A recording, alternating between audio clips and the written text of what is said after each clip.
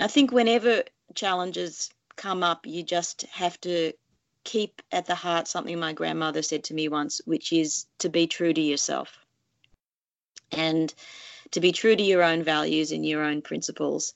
And then if you can use that as the thread that pulls you through, then I think at the end of the day, you're going to be okay.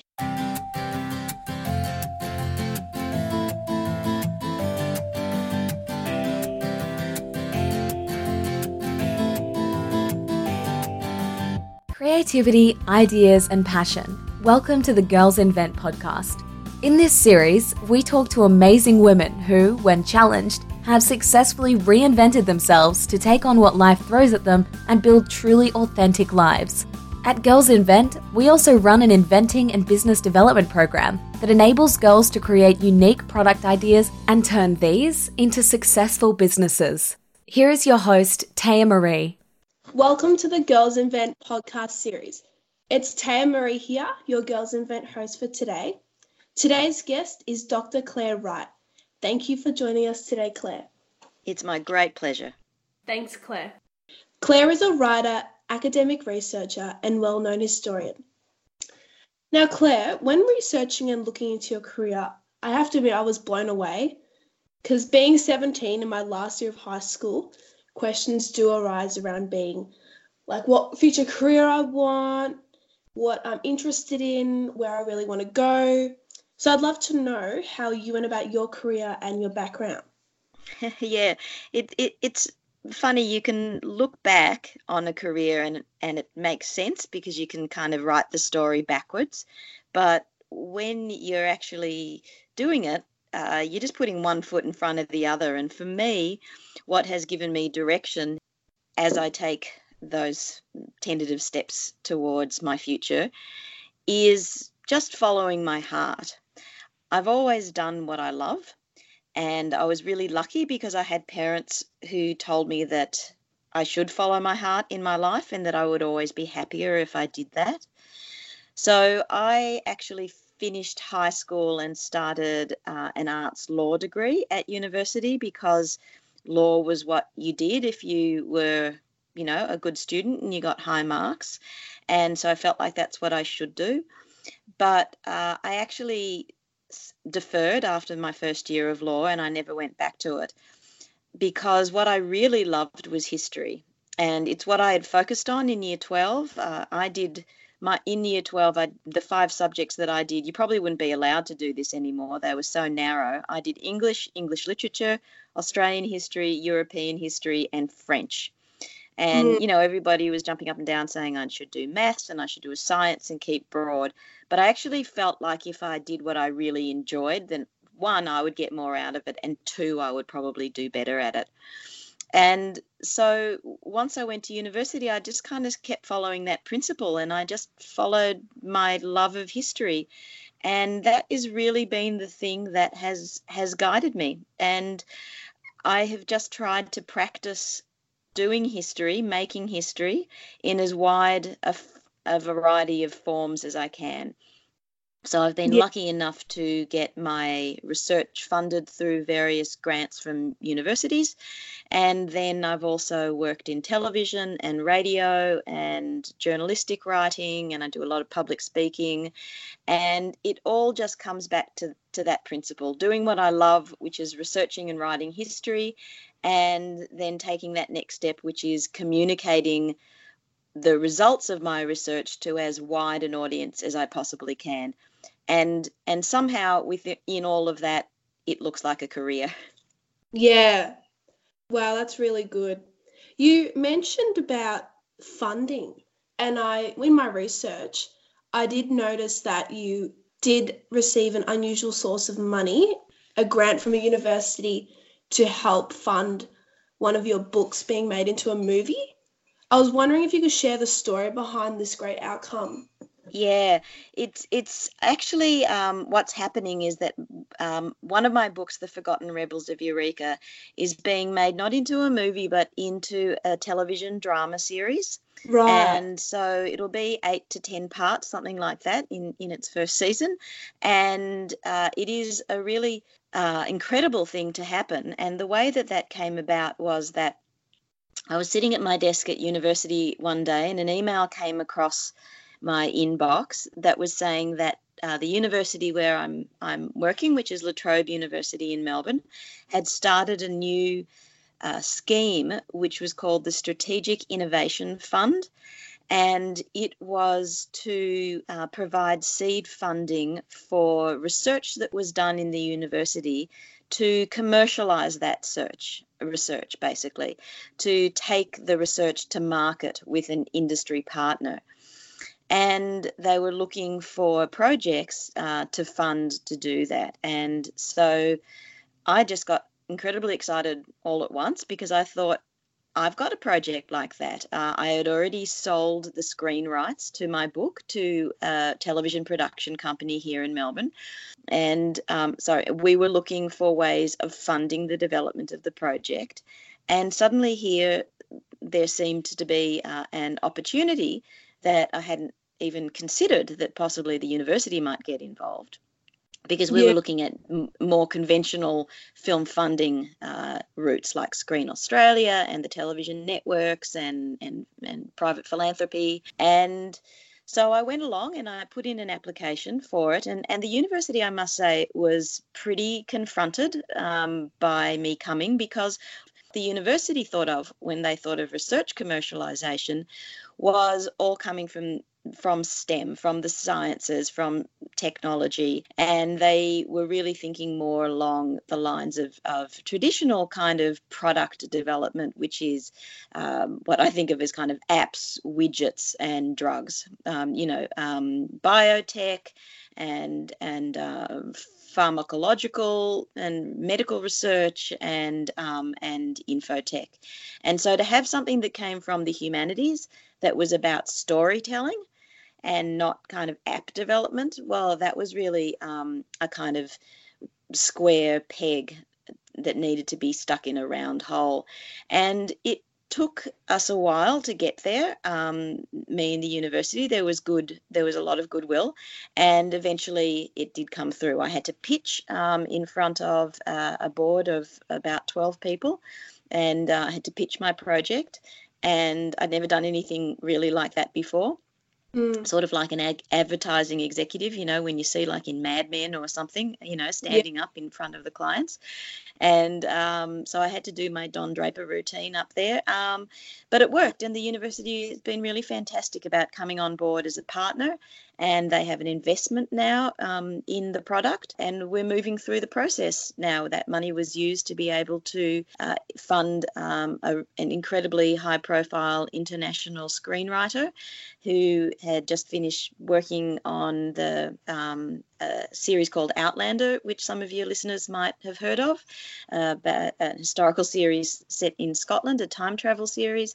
And she was somebody whose work I admired enormously. Her name is Anne Kenny, and I had gotten in touch with her and sent her a copy of my book, and she really loved it. And so now we're working together, and along with Ruby Entertainment here in Melbourne, and it's really an incredibly exciting project to be involved in, and very risk-taking in a way for the university to fund something like this, because it's not something that, as far as we're aware, any university in Australia or possibly even the world has ever done before, which is to get into essentially screen finance. Yeah, that's a pretty cool achievement. And this leads me to my next question. With this great achievement and several projects running at the same time, how does this go with balancing work and life? Because personally, for me in Year 12, work and life is a huge thing that I have to do. And it sounds like for yourself, work and life balance must be a really important principle. And I know amongst women especially, we have to make sure that we have a good balance. And I was wondering, how does this mean for you in your life? Work and life balance is something that I've always had to manage and cope with and find strategies for, because I have 3 children, and I had my first 2 children while I was writing my PhD. So I was doing this, huge project that is really all consuming, and also gestating and then having and then raising 2 new little lives. And there were times when that just seemed completely implausible, and I couldn't give the babies back, so I thought I would have to throw in the PhD, and that was the only solution that seemed to be available to me. But I didn't do that. I had a lot of support from my husband and from my mother in particular to find ways to be able to make both work, because my research and my intellectual life and my career were very important to me and to who I am as a person, and to our family income stream. So actually sort of just going and curling up in a ball in the corner and saying it's all too hard, that's often what you feel like you want to do, but usually you can't. So I tend to think of the metaphor not so much as balancing. Like if you look at balancing, you sort of think about maybe standing on a seesaw and you've got one leg on either side and you're trying to get it to be level. And that takes a lot of effort and energy and coordination. I think about it kind of more like juggling, because balance makes it sound sort of like there's an equilibrium, and I don't actually ever feel like I'm in equilibrium. It's just all about keeping the balls in the air and not letting them drop. And so a lot of the time life feels pretty chaotic. But I think the thing that I've learned over the years is that I have to look after myself within that. And that was a long and hard lesson for me. And because I sort of privileged everybody else's needs, as you tend to do when you have children, and yet was always kind of working really hard and being a perfectionist about my work as well. And that takes a toll over the long term, even if you don't sort of feel it all at once. You can manage the stress on a day-to-day level, but actually over the long term it takes a toll on your mind, and it takes a toll on your body. And so I had to learn over the years to be much kinder to myself, to give myself a bit of a break. And so now the sort of strategy that I mostly use is to say, what advice would I give to somebody else right now? How would I speak to and talk to and nurture somebody else who was going through this situation, dealing with this stress or trying to manage and strategize? And I think about what advice I'd give somebody else, and then I give it to myself, and then I follow it. Because what I tend to find is that I'm much harder on myself than I would ever be on anybody else. And so if I can learn to be kind of more kind and more generous in the way that I let myself off the hook every once in a while, I'm not such a hard taskmaster, that in the end has actually been the trick that I think to long-term sustainability. You have to have both. You have to have your work. You have to have your social life or your family life or your sporting life. I actually think physical exercise is really important. That's something else that I've learnt to do. I ride my bike to work. I swim twice a week. And actually having a physical outlet and not being inside my head all the time has been really important as well. So you develop the skills over the years, and sometimes some of the skills are actually about learning to let go a bit. Yeah, that's really good knowledge to know and really good tips. Thank you for that. Throughout your career, it looks very, as I keep saying, it's very impressive and very, wow. Surely you went through many challenges and obstacles. It wasn't as smooth sailing as it looked. Could you tell me what challenges there were, or if there were any, and what you did to overcome this? Well, there have been many challenges, and most of them have been in relation to self-confidence, like from the outside, and particularly I think with the advent of social media and the way that we project what our life looks like, we can kind of curate it from the outside. And this is the same whether you are a successful academic and writer, or you are a Year 12 student. We all these days have ways in which we present our lives and ourselves to the outside world. And most of the time, those look incredibly shiny and glossy, and we choose the best angles and we choose the best lighting and we have a smile on our face.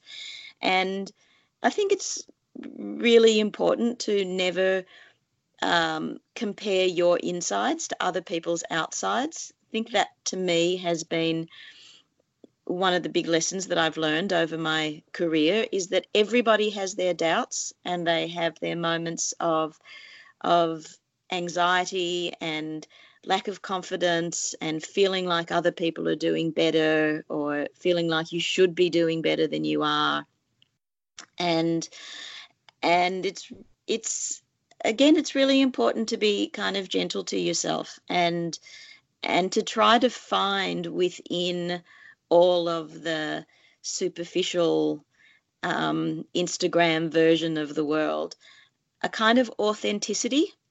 I think for me, the biggest challenge has been finding my own voice and to finding a sense of what feels like the things that I'm saying or writing, or the way that I'm saying them or writing them, is authentic and true to me, that I'm not living up to other people's expectations, or that I'm not trying to cultivate an idea of myself, or that is always in a way going to be a bit unattainable because it's not true. So I think in any time when there are challenges in your life, and every individual is going to have different forms of challenges, whether that's going to be illness or grief or mental health issues like depression and anxiety, which I've had to deal with, or issues with your friendship groups or your other relationships in life. I think whenever challenges come up, you just have to keep at the heart something my grandmother said to me once, which is to be true to yourself and to be true to your own values and your own principles.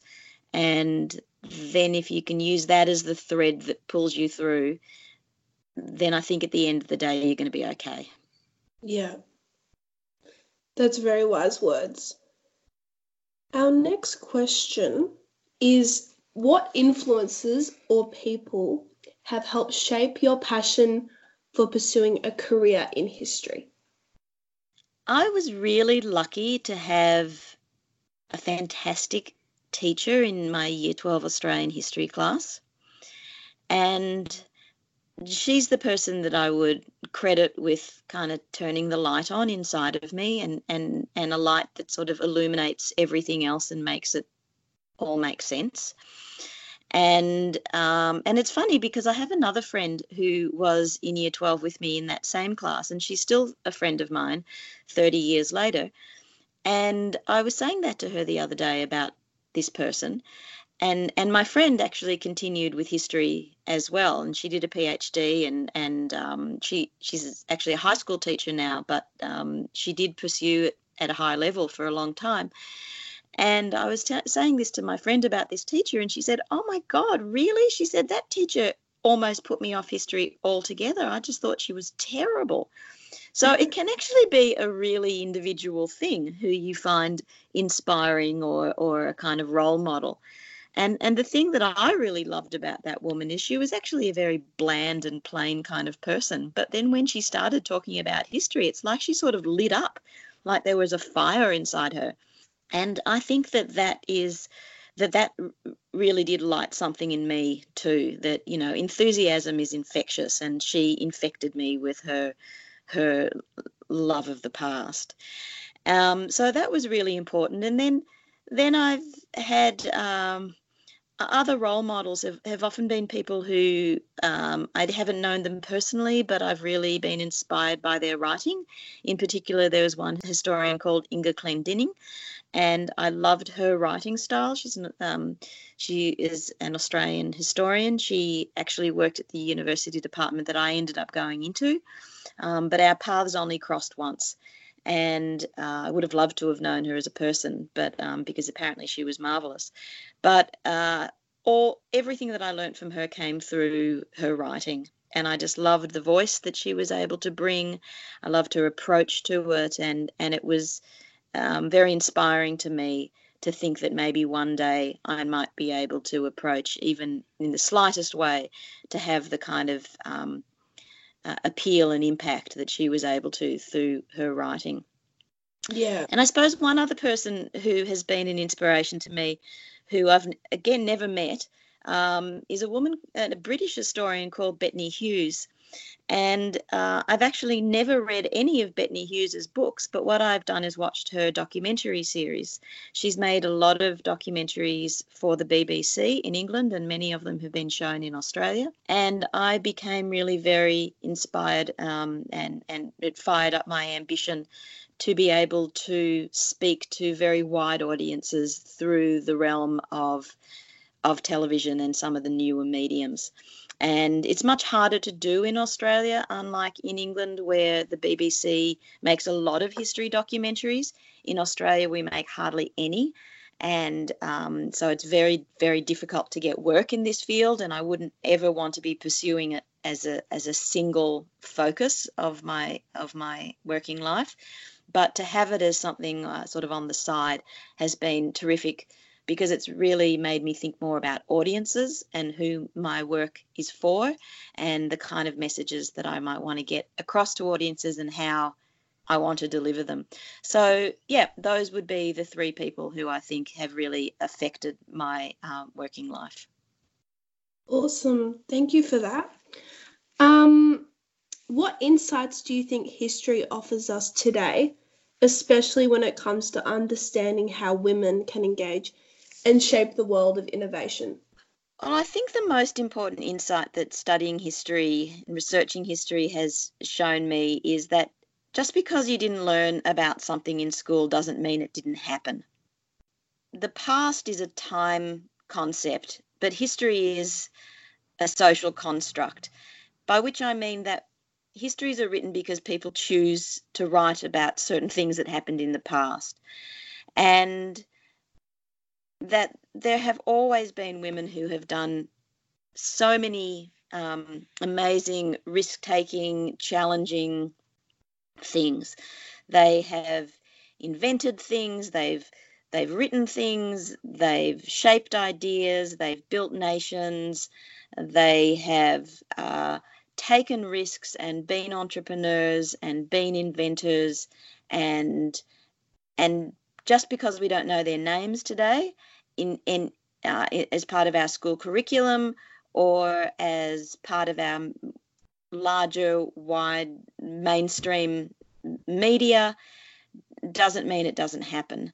And I'm a real believer in that old adage that you can't be what you can't see. And so I think it's really important to have role models from the past to understand that it's not just modern women. Today's emancipated, liberated young women who get out there and challenge society and think outside the box and push the boundaries, that women have always done that, and they've always had to do that, and they've always wanted to do that, and they've always aspired to do that. And so, yeah, I think that women today can get a lot of strength from knowing that women in the past have been problem solvers and have been risk takers, and have found solutions to the problems of their day, whether those are technological or political or social. That women have been there every step of the way. And so I guess the more you investigate the past, the more you realise actually how little you know about it. And to me, that's both kind of frustrating, because I think that young women today could really be inspired by the things that women in the past have done. But it's also exciting because I know there's just so much rich material there for us to tap into.